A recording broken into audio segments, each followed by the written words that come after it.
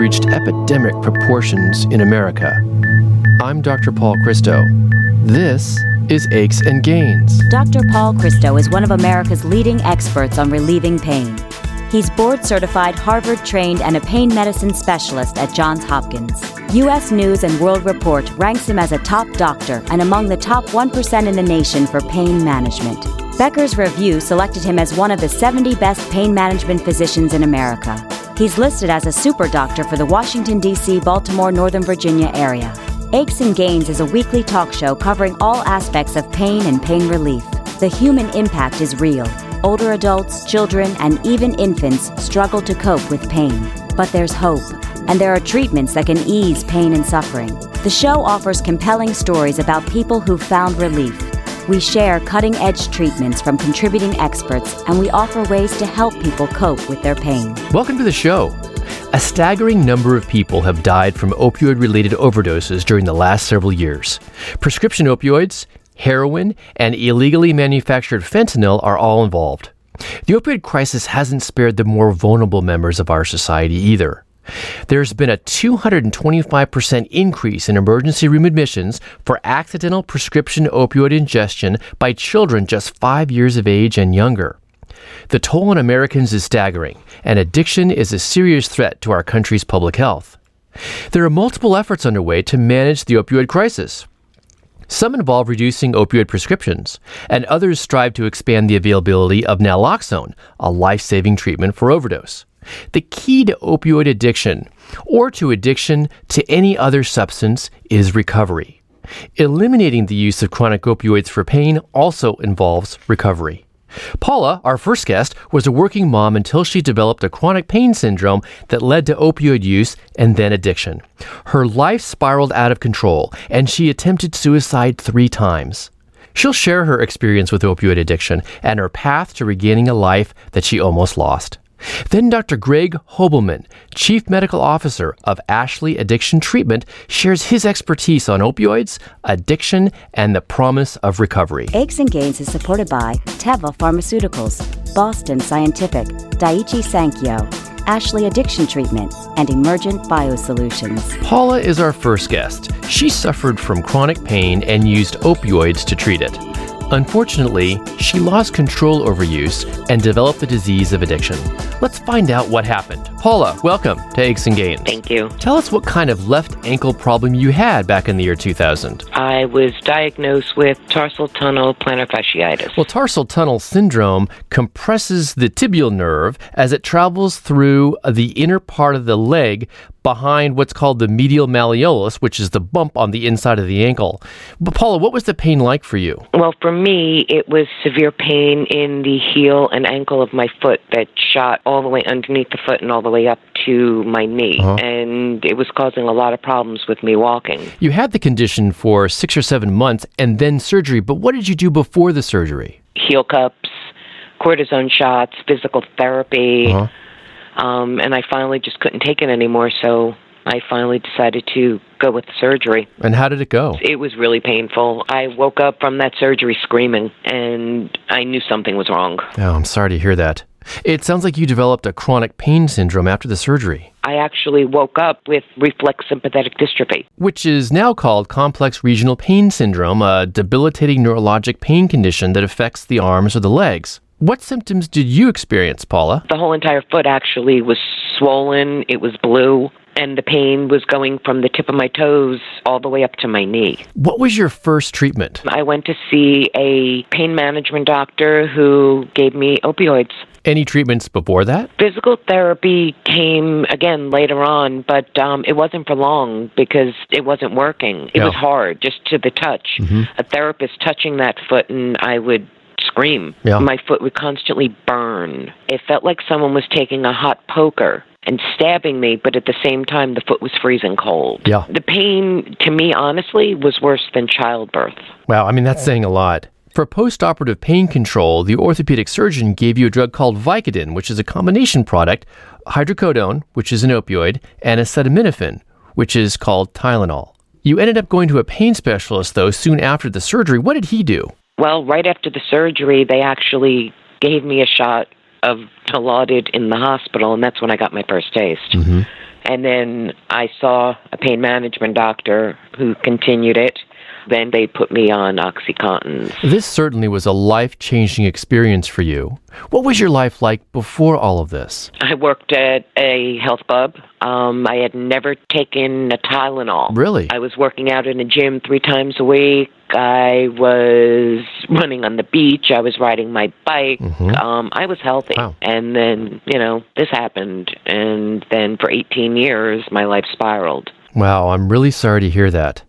Paula, why were the opioids chosen for your pain to begin with?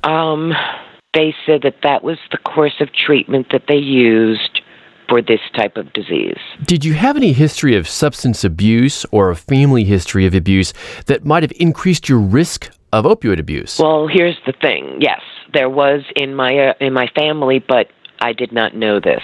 Those were secrets.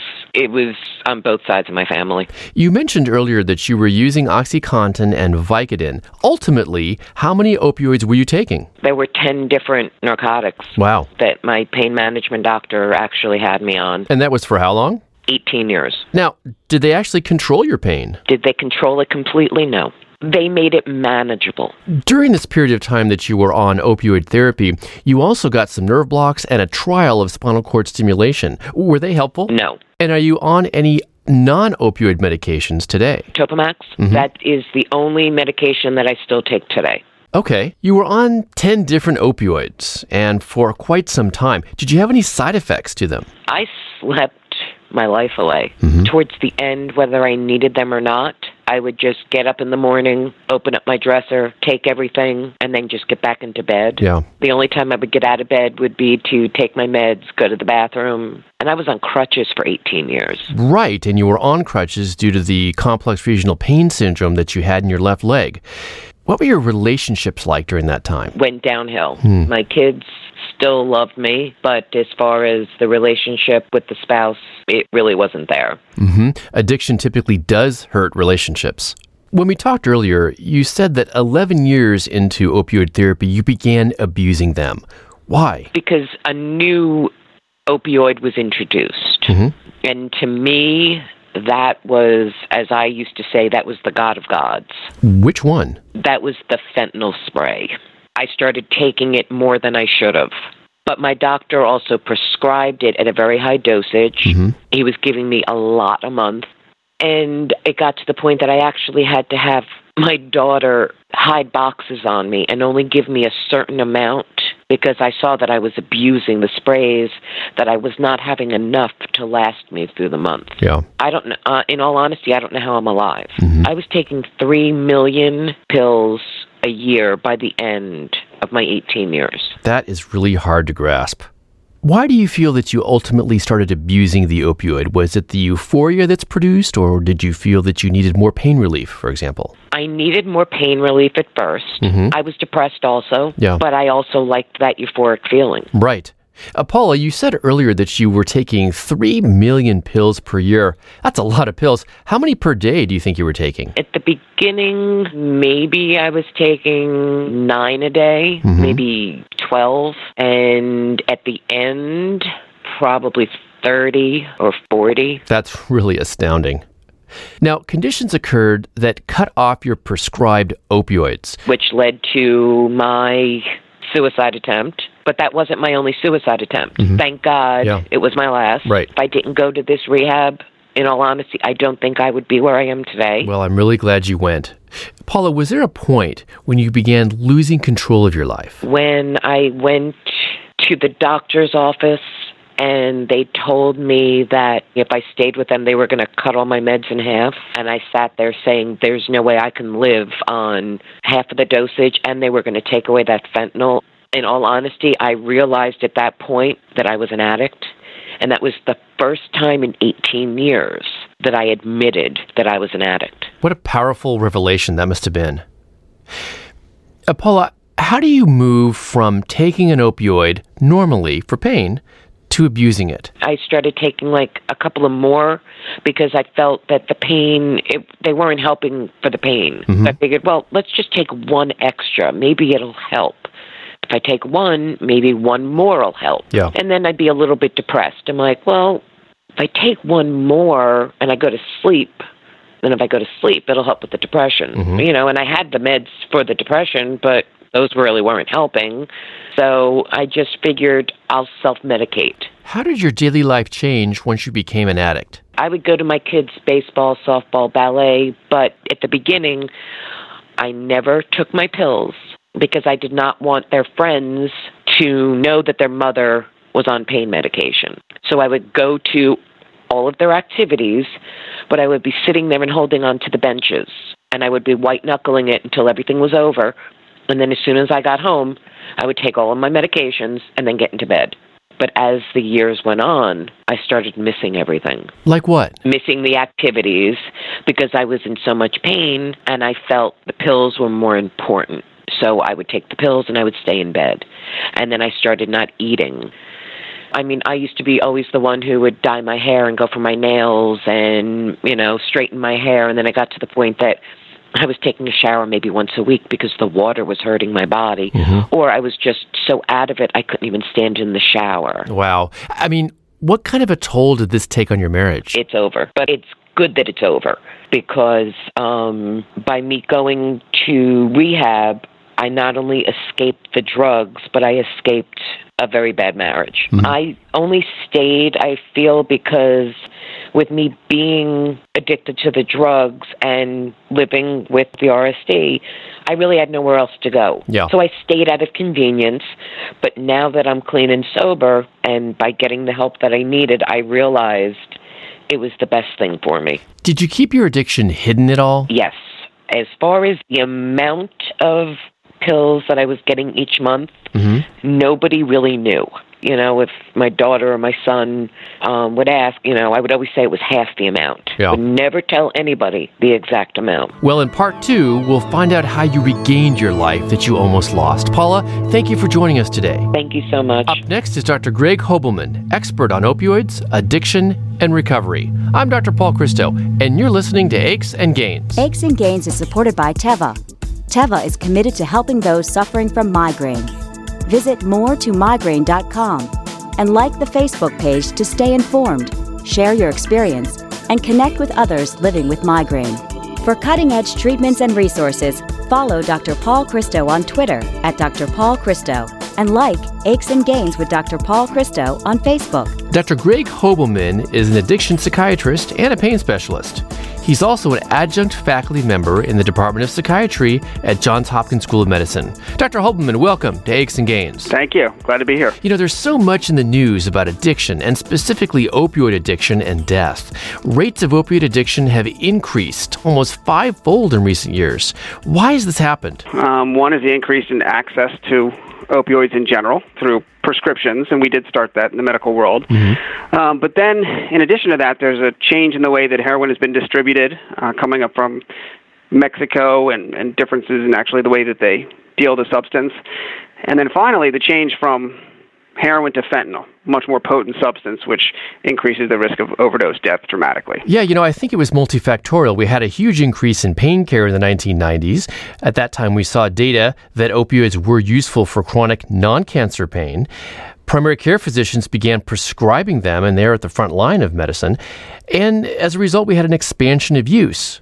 Greg, what role do you think the pharmaceutical companies had in the opioid crisis? Some of the marketing strategies and so forth, if not ill-intended, they were intended for the use of promoting and selling a substance, and not fully letting the information that's needed get out there to providers. So there's withheld information. You mean withholding information about their abuse potential? For sure. Yeah, absolutely. Yeah. Do you feel that most patients using opioids for chronic pain take them responsibly? Well, I think that patients who are well selected and that are screened absolutely use them appropriately. And I think that people who are continued to be evaluated and screened throughout and monitored closely can use their medications appropriately, without a doubt. And even when used appropriately, they can run into trouble with them. That's true. We heard about that from our previous guest, Paula. Do you feel the opioid crisis is due to the non-medical use of opioids by pain patients or by non-pain patients who are misusing or abusing opioids? Well, what we know is that over the past 15, 20 years, that the majority of patients who are using illicit opiates started with prescribed opiates. Doesn't mean they were prescribed to them, but they were using prescribed opiates. So we did increase the access to opiates through prescribing them, and that has ultimately driven people to using illicit substances. So I do think it's played a large role. But there are, a percentage of people, and we're seeing more and more, who are starting with illicit substances now. You mean heroin? They think they're using heroin, and very often they're using just fentanyl at this point. And by the way, fentanyl is a synthetic opioid that's 80 to 100 times more potent than morphine. Dr. Hobelmann, why are we seeing more and more people starting off with illegal opioids compared to prescription opioids? Well, in general, it turns out, particularly over the last few years, they've been more available, so it's actually easier to obtain illicit opiates.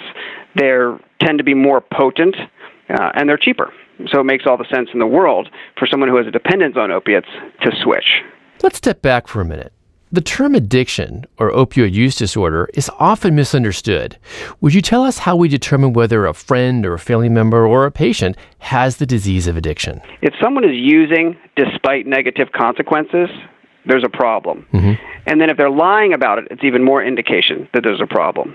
And then using that family intuition, that loved one intuition, plays a large role. So generally, if you think that something is going on, it's probably worth investigating, and there probably is an issue. Okay. But the bottom line is use despite consequences is the best indicator that someone has a problem. Some of the risk factors that we should be aware of with respect to addiction are a family or personal history of abuse, active psychiatric disorders like anxiety or depression, and younger age. Greg, how much of a risk factor is age? Someone starts using a substance at the age of 14 versus 22 years old. They have about a 200% increase in likelihood of developing a substance use disorder. I mean, that's an astounding increase, Greg. When we talk about addiction in general, is there a common factor for why people turn to mind-altering drugs? I mean, escapism, for example? Most people use substances to change their mood. That's whether they use caffeine or nicotine or alcohol. It's a very natural thing to do. There are certain times and certain people, again, who like the effects of these substances, use them to cope, use them because they were pressured by peers and so forth to use them, and they increase their use, make some poor judgments along the line, and a certain percentage of them are going to develop a substance use disorder. Paula mentioned that she started increasing her use, using opioids in a way that wasn't prescribed, and that she had a great sense of euphoria when she used them as well. Yeah, and the euphoria is really a common theme with all these substances of abuse. They alter your mood, in a pleasant way. Yeah. So, it makes a lot of sense that people turn to this to use it as a sense of escape, relaxation, and over time, they use that as their primary coping mechanism. So sometimes we describe it as people with a substance use disorder have a broken coper. And so that becomes their primary and sometimes only way of coping with issues in life. And they have to relearn, how to cope over time, with coping mechanisms and so forth in order to recover. Is addiction just a weakness and character flaw, as many people think? We'll find out what Dr. Hobelmann thinks right after the break. I'm Dr. Paul Christo, and you're listening to Aches and Gains. Aches and Gains is brought to you by Narcan. Talk to your pharmacist today about a safety plan for your home. Boston Scientific, a leader in microelectric implantable technologies used to treat chronic neuropathic pain. Ashley Addiction Treatment, the leading addiction treatment provider, serving the unique needs of those suffering from chronic pain by placing a heavy emphasis on physical healing and offering a specialized team of nurses, doctors, counselors, and fitness instructors to empower and bring hope of a more fulfilling life. Dr. Greg Hobelmann is an addiction psychiatrist and pain specialist. He's here today talking about addiction and recovery. Greg, the reward system in the brain is very powerful. Studies on animals show that they will self-inject addictive substances to the exclusion of all else. I mean, they'll die of thirst, hunger, for example, at the expense of losing that reward. I still feel that many people view addiction as a character flaw and that, addiction is just really a choice. What do you say to counter that? Well, I think we know enough about the neurobiology of addiction at this point to know that there are brain changes that occur that ultimately result in the loss of control of behavior. Right. Ultimately, it captures your brain. That's what we talk about with the hijacked brain and so forth. So we understand that this is very much a real neurobiological disorder. No question about it. In fact, that's been studied for the past several decades. We understand that so well. Now we have to put a little bit more emphasis on the environmental issues that we need to change to help people to recover from addiction and to change the environment so that people are less susceptible to it over time and prevent it. Agreed. And that stigma is emphasized by a 2016 opinion survey that found that 54% of respondents thought that people addicted to opioid pain relievers were to blame for their addiction. 46% felt that such people are irresponsible, and 45% said they would be unwilling to work closely with such people. Greg, also in 2016, the CDC published sort of a landmark report that cited the failed efforts on the part of us, healthcare providers, physicians, to consider the addictiveness potential of opioids, their low therapeutic ratio, and a lack of data on effectiveness. Do you agree with the CDC? I think that we did certainly start prescribing opiates with lack of clear data that they were effective and they were safe. So I think that there was a reaction to what was occurring, and I think that the CDC makes a good point. The CDC guidelines were guidelines that were not new. These were guidelines that were used by responsible pain management physicians for years. So a lot of this we understood and we knew, but they were pointing out that we made mistakes in the medical world, which are undeniable. We certainly did. Do you feel that chronic opioid use leads to heroin use? In other words, are opioids a gateway drug to heroin? Yes. Prescription opiate use does open the door to using illicit opiates. No question about it. And we've seen that. Again, 4 out of 5 people who are using heroin started with prescription opiates. So it's undeniable that that's occurring. I mean, that's a lot of people, 4 to 5. Why are we seeing the transition from prescription opioid use to illicit opioid use? For one, if you are prescribed opiates for a period of time and then for some reason you are cut off from that prescription, which unfortunately has occurred without the proper treatment, proper weaning, and so forth, people are now have an addiction, or at least a physical dependence, if not a physical dependence, and a substance use disorder, and they're desperate. And so they go and seek what they need. They know very well that using another opiate is going to relieve their symptoms. So they are going to seek a substance, and it turns out that the substance they're seeking, the illicit substances, are cheaper, more potent, and generally more available. What? Heroin? Heroin, yeah. Well, now, heroin, fentanyl.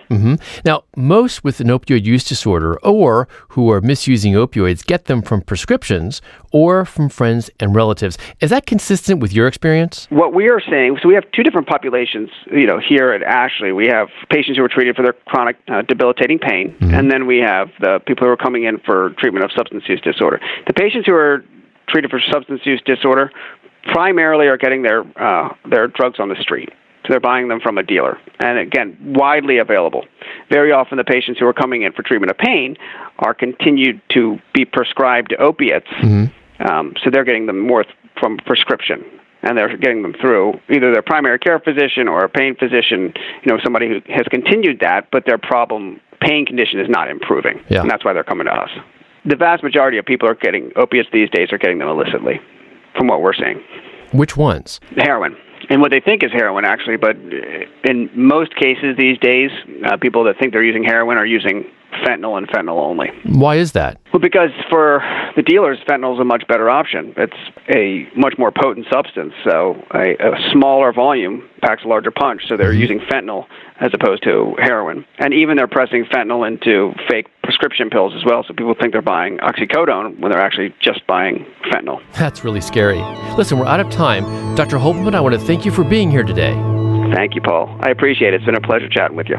Please join us for part 2, when we talk to Paula Levy about how she overcame her opioid addiction. And Dr. Hobelmann returns to provide solutions to the opioid crisis. I'm Dr. Paul Christo, and you're listening to Aches and Gains. The views and opinions expressed in this radio program are solely the views of Dr. Paul Christo and do not necessarily express the views of this radio station and Johns Hopkins University School of Medicine, nor an endorsement by any or all of them of any of its content. This show provides medical information, not advice. Please consult your personal physician before engaging in any course of treatment or use of any of the techniques or products discussed on this show. Discussion of particular uses of products on this show have not been approved by any of the manufacturers of such products. To access podcasts of the show, please go to paulchristomd.com. That's paulchristomd.com. Aches and Gains is produced by Ty Ford. Dr. Paul Christo is the executive producer. Thanks for listening. This is Aches and Gains with Dr. Paul Christo.